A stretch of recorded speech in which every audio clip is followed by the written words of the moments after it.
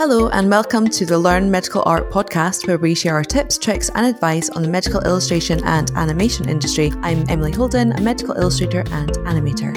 And I'm Anna Campbell, also a medical illustrator and animator. You can find our show notes and resources from this episode and more educational content, such as industry interviews, tutorials, and more at www.learnmedical.art. So, what are we discussing today, Annie? So, Emily, I think it's safe to say that we're all on the same page when I say that 2020 sucked majorly, and with a new year comes new goals. And I think we're all a little bit ready to start afresh, or at least attempt to refocus and bring balance back to our lives. And today, I wanted us to take some time to talk about goal setting and how you can work to achieve these goals, side hustles, or anything similar. How does that sound to you, Emily? Yeah, that sounds great. I'm definitely ready to leave 2020 behind, and I'm looking forward to a more positive new year, maybe in the next couple of months.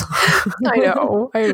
Not quite there yet, but at some point this year, it'll be great. Oh, fingers crossed. I just really hope so. Let's think about goals. So why set goals? We are always kind of setting goals for ourselves, even if we don't think we're doing it or actively trying to do it. It can just be in the back of our minds as a little bit of motivation, something that even just gets us out of bed in the morning. Mm-hmm. They can be tiny everyday goals that give you short-term motivation, or those kind of big dream long-term goals. Yes, exactly. And in today's episode, I want us to focus on tips for realistic goal setting and how to establish habits that allow you to achieve your goals. Because I don't want us to, at the end of the year, put so much pressure on ourselves to achieve these grand goals, and we actually end up not achieving anything because we've overestimated ourselves or have just put unnecessary stress and anxiety in our already stressful lives.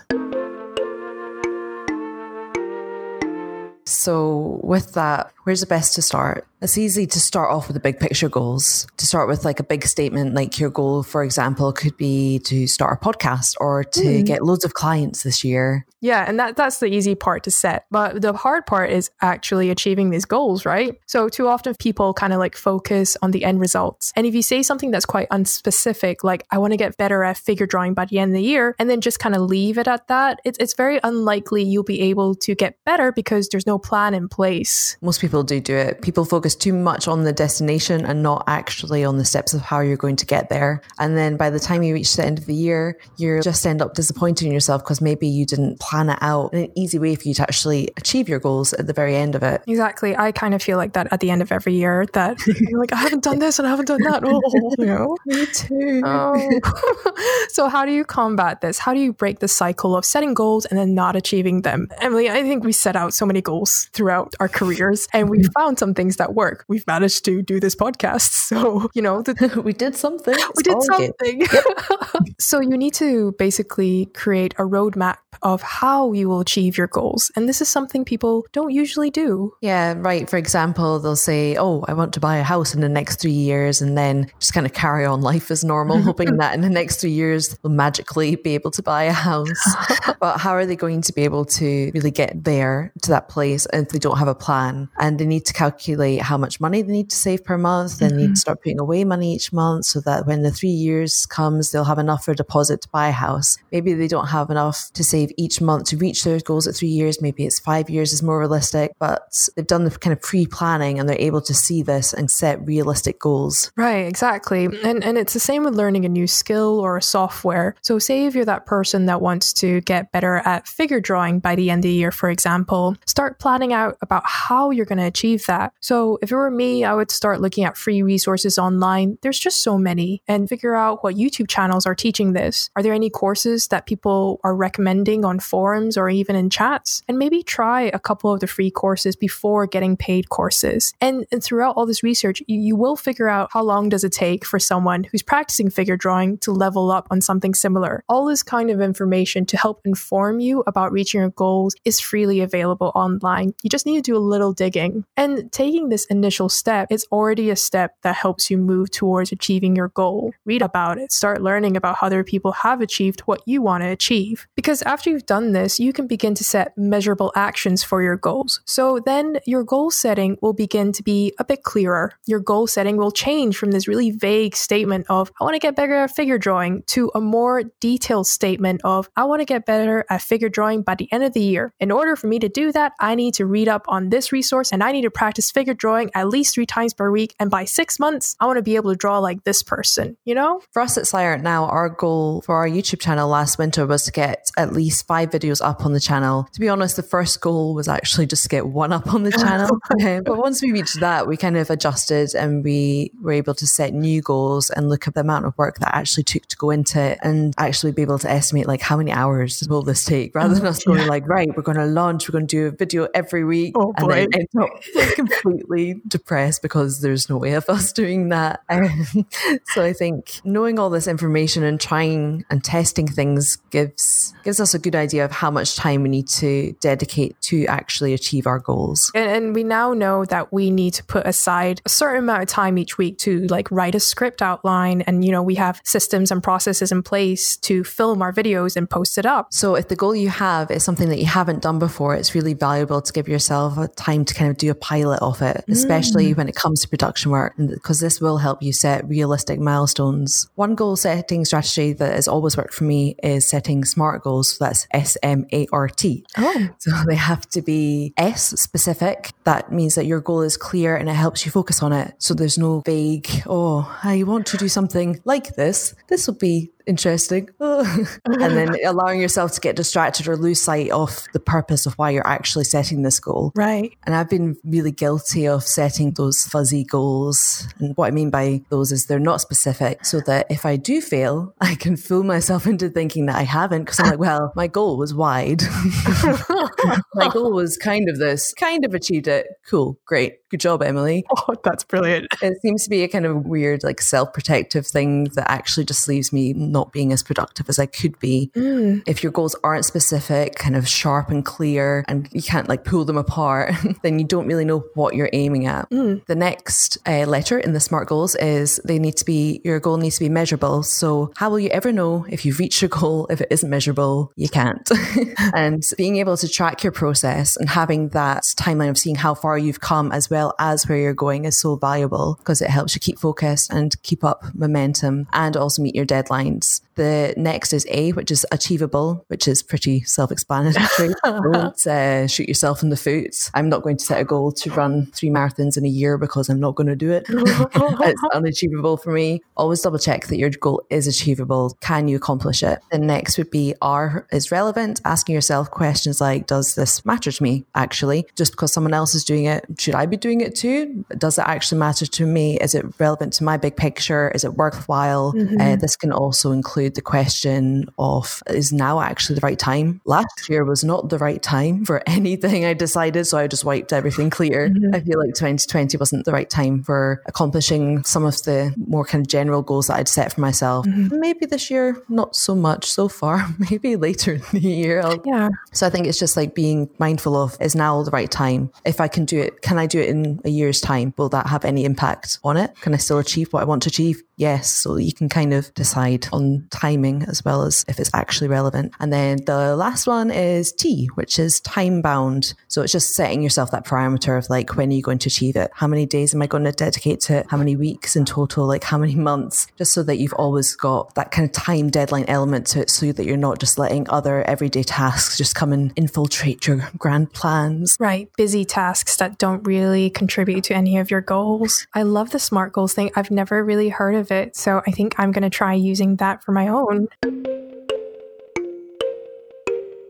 So moving on from that, let's talk about getting organized and how you can set up a system of how you're going to actually do the tasks to achieve your goals. So for our SciArt Now podcast, we use Notion as our organizational tool. We write scripts for the podcast and hand it off to one another for review. It's very simple and quite handy because everything is in one space, so we can quickly jump back into it without the risk of losing files or completely forgetting about them. Annie, you have had some moments where you've forgotten that you've written a whole script and suddenly it just comes out the back burner. We're like, what's this? And you're like, I call those my blackout moments. And I think like past Annie has this spurt of motivation and like bashed out a script without remembering. But like, so that's why it's useful to have them all in one space so y'all can remind me. I think you've done the same as well, Emily. So you're guilty of this too.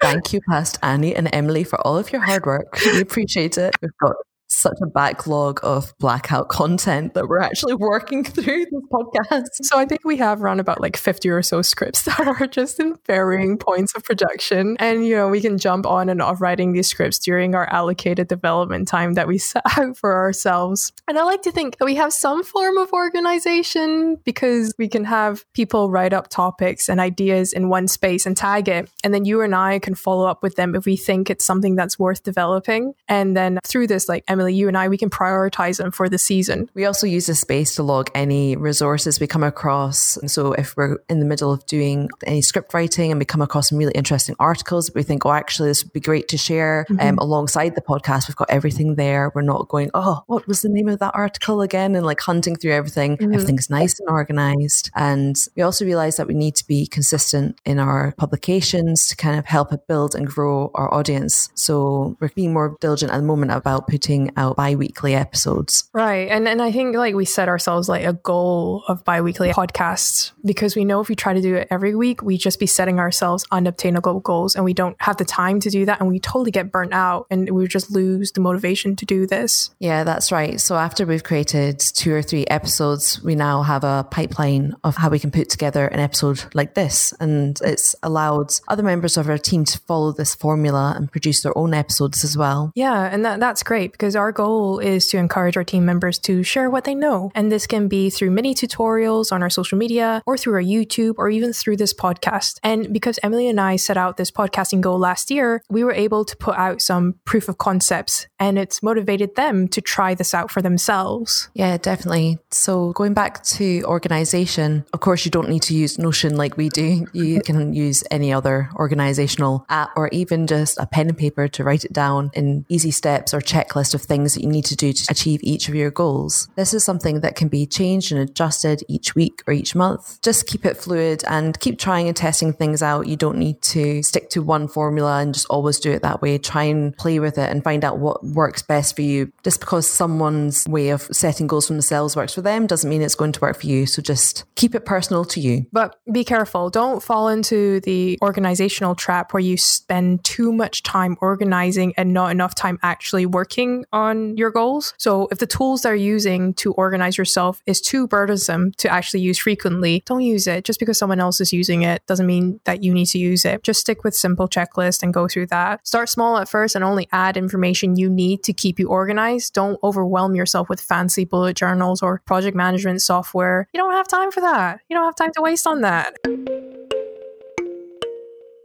Brings us nicely to our next section, which is allocating time to work on your goals. Much of the work going into achieving your goals is actually finding the time to do the practice and tasks that help you edge closer towards the goal. But often many people will say that they don't have time to do everything, which is fair enough. Everyone has many personal and professional commitments, and everyone says that there's just not enough hours in the day. Oh, no. And it is really true. And we feel like we run out of time most days. But we found that if we don't carve out time for ourselves to work on our goals, then they're just never going to get done. So we had to reassess where our time was going throughout the week. So here's how you can find time to work on some of your goals. If you're looking to manage your time better, the simplest place to start is to figure out what you're actually spending your time on right now. Keep track of your time for a week and see how long you're spending on certain tasks like emailing or watching TV in the evenings or browsing social media. Just try and keep track of everything. This will help you have a great overview of where your time is actually going, and you can assess it and whether you really need to be spending an hour on social media at night. Maybe swap out that for something that contributes to your annual goals instead. So social media is the easiest one to swap out, right? Because it's such a great way to lose time. But the thing is, you don't actually get many benefits from using it. And sometimes it can be quite negative. It can have quite a negative effect on your mental health. So this is something that you could swap that time out to find value elsewhere. And do you know what? Doesn't need to be your goals. It just could be like you find time to make yourself nice dinners, more healthier dinners or something like that. Just small things. Another thing that I found was a barrier for me actually getting work done was the way that I was scheduling myself. So when I was freelancing, I always set myself huge lists of things I had to do each day, or I would block out all the unpleasant or urgent tasks into one day. And all I achieved from this was a very, very high level of anxiety. And I never managed to actually complete the tasks. And I would end up avoiding them for even longer, as it would always just evoke that same anxiety that I forced upon myself every time I opened up the document to work on, or every time I tried to email someone back. It's like I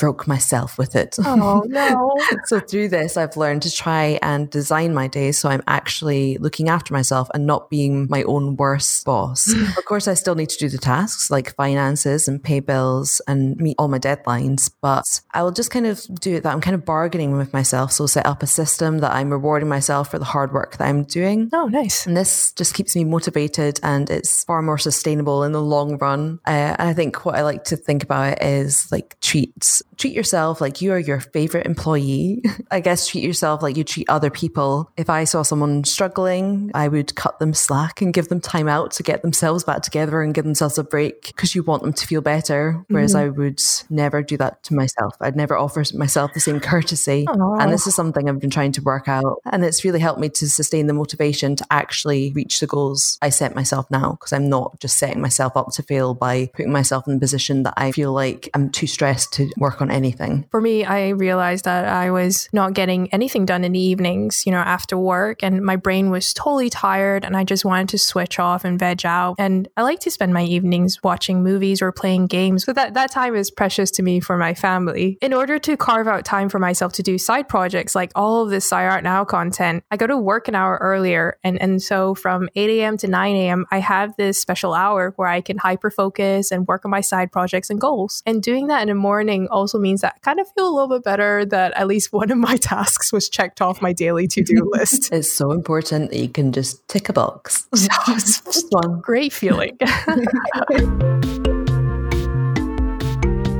Which brings us nicely to our next section, and that's focusing on your tasks in their allocated time slot. So if you've managed to carve out time to work on your goals, you need to hyper focus and only work on the goals that you've set out for that time. Distractions like your phone, social media, even Netflix are a hindrance to achieving your goals. And if you've managed to carve out time to work on your goals, do that.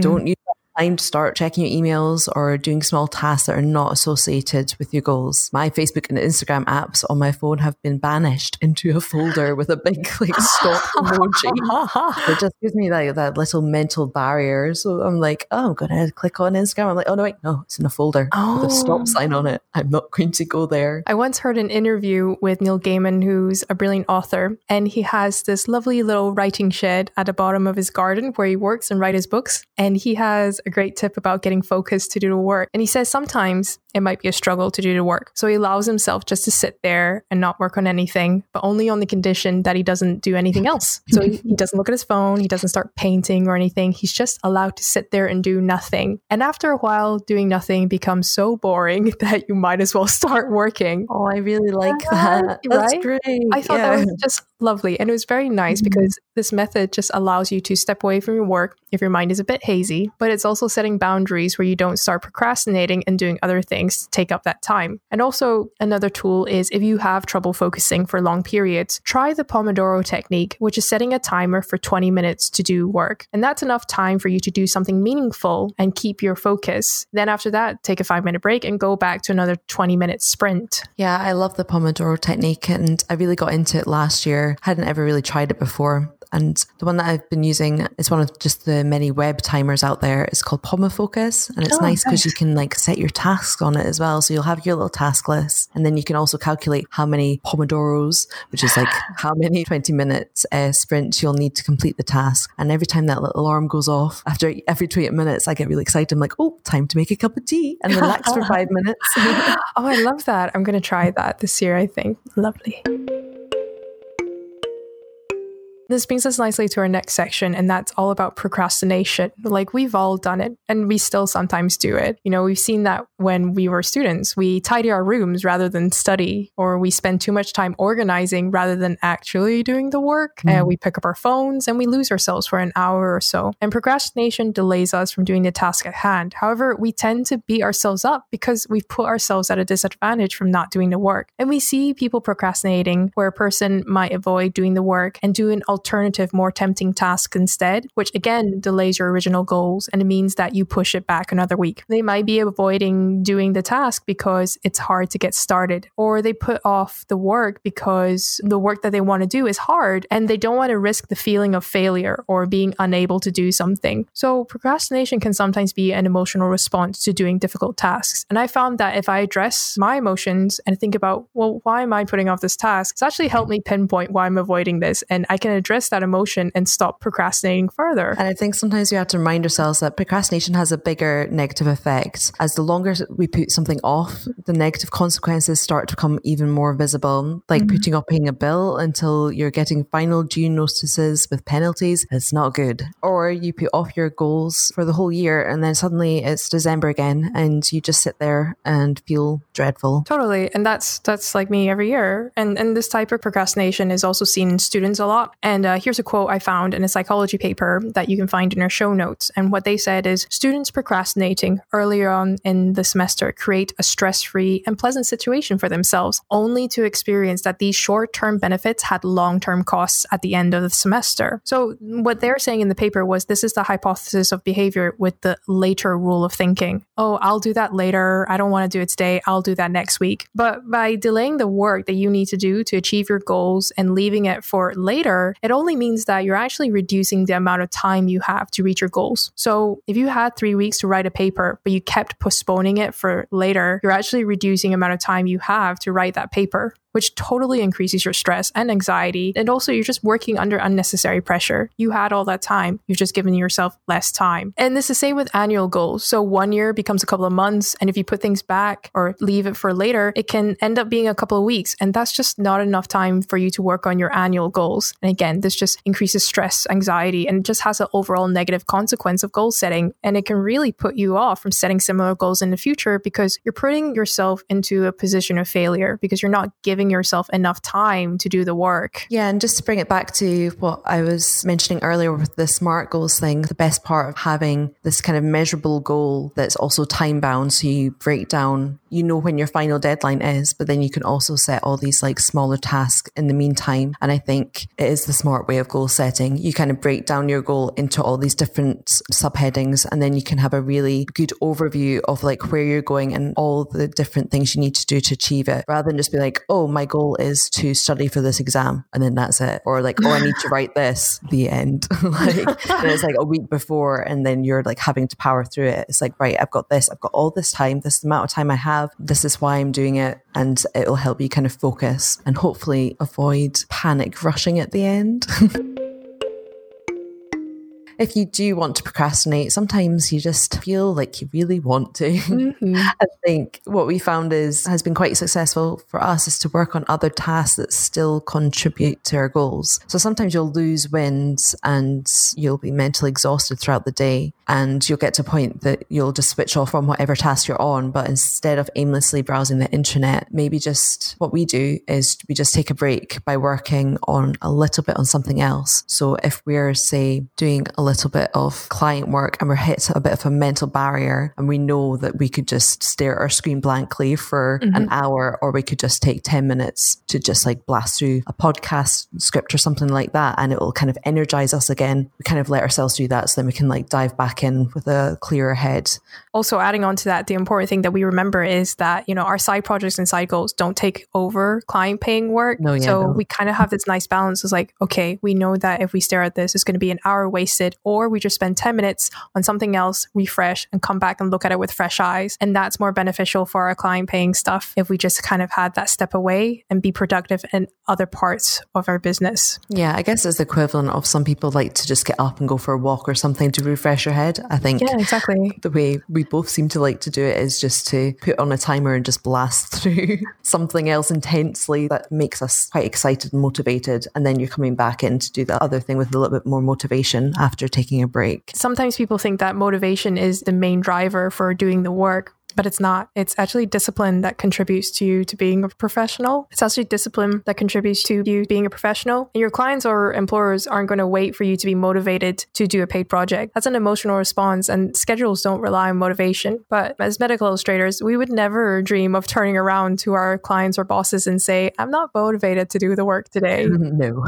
But the funny thing is, we do say that to ourselves, though, especially when it comes to personal goals. It'd be like, I'm not really motivated to learn about that, you know? So why do you think that is? Well, Emily, I think procrastination and motivation, I think they're closely related. You're less likely to want to work on something if you haven't started it. So you're more likely to procrastinate and put things off. So getting started is the hardest part. If you get started on something concrete early on, even if the task isn't finished, you're more motivated to go back to it and finish it later on. And so it becomes this mindset shift of, I haven't even started that. I'll just do it later. To actually, I'll do a little bit today. And then tomorrow you'll be thinking and working, be like, oh, that was a really cool thing that I found out yesterday. You know, I was kind of thinking about that. Maybe I'll do a little bit more tonight or something like that. Yeah, that kind of gets the ball rolling and your motivation grows from that. The main thing to know about this is that you don't need to completely finish the task. A little bit each time is still valuable, so don't beat yourself up if you don't finish things in the small amount of time that you've given yourself. James Clear, who's the author of Atomic Habits, wrote about the 1% rule. This is the idea of improving your skills a tiny bit every day, and it will still be valuable in the long run. We always seek drastic results like losing weight or writing a book or winning an award, but a tiny little 1% improvement each day can, over the course of a year, equate to being around 37 times better by the end of that year, which is really great if you think about it. So if you're trying to improve your skill set, so say it was figure drawing, as we've used as an example, if you're just doing a tiniest little bit of that every single day for a year, then you're going to be 37 times better. And I think that kind of takes away that there's not enough hours in a day thing, because that could literally be just 5 minutes, or just even looking at other people's work, studying, reading about different ways of doing figure drawing and looking a bit more into the fundamentals of it. You don't need to actually pick up a pencil. You can just actually look at other people's work and really intently study it, slowly building it up. To add to that, Emily, before you move on, actually, when I'm making dinner, I'll have a YouTube tutorial up. And I think at one point I was like, I gotta get better at drawing heads or faces. And I just had like a whole playlist running, and the artist would be talking in the background. And then when it came to actually practicing putting pen to paper, in the back of my mind, I'll be like, oh, actually they mentioned something about this. I'm going to try implementing that today. You know, oh, I saw them doing this technique. I'm going to try that. So it actually does kind of seep in if you're multitasking, having something on in the background to learn about it. Yeah, I completely agree with that as well. I'd had a long time that I didn't draw, I guess. I did a lot of client work, but I hadn't drawn a portrait or something in ages. But I had been aimlessly scrolling through Instagram a lot, but a lot of the people I follow were doing like loads of portraits, and I was really like taking time out every day to really look at them and study them and work out what they were doing. And then by the time I actually came back to drawing, I was like, oh, actually, this is all in my brain somewhere stored. Even if you genuinely cannot find time in a day, there's still other ways that you can try and force it in somehow. And I think it's also important to be honest with yourself and your abilities. So if you're trying to get better at figure drawing, don't expect to create beautiful figures in your first couple of tries. This sort of training takes months, and you'll only start to see drastic improvements after a year or so.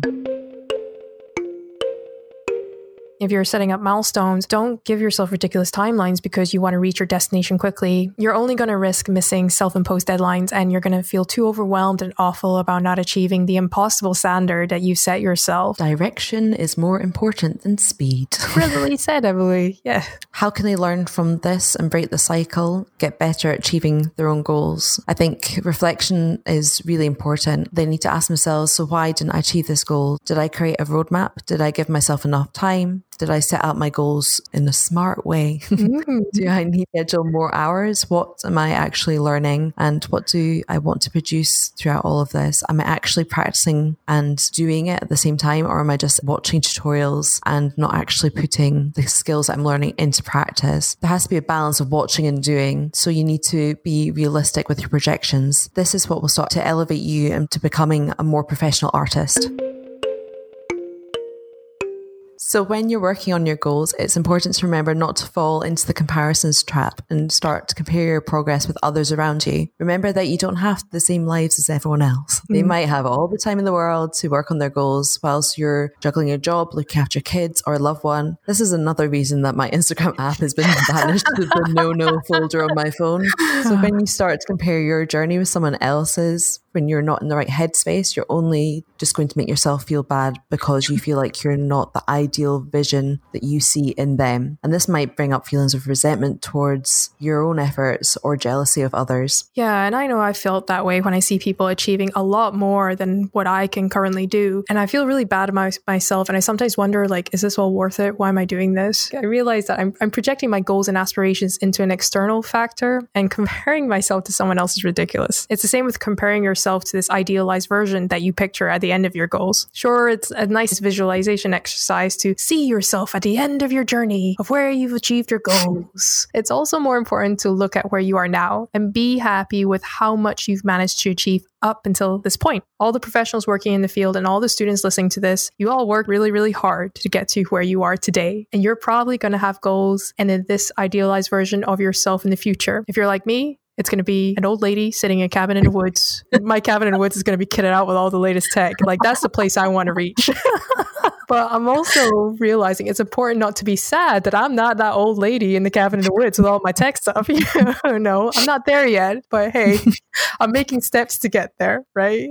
So what I'm going to do is I'm going to focus on all the hard work that I've done to edge me closer towards that goal. I have to remind myself, make an effort to just be proud of what I've managed to achieve. And what everyone listening to is just be proud of what you've achieved as well up until this point. I think everyone needs to get better at doing. I need to get better at doing. You need to as well. Mm-hmm. It's like, even when you are goal setting, especially if you're kind of setting a new goal, it's that reflection on all your past goals and what you have achieved, like where you've come from, where you're going, but also like look at all those little steps that you've taken along the way and how they've actually got you to where you are now. Where you are now might not be exactly where you want to be or where you saw yourself being, but it's a great place to be. It is.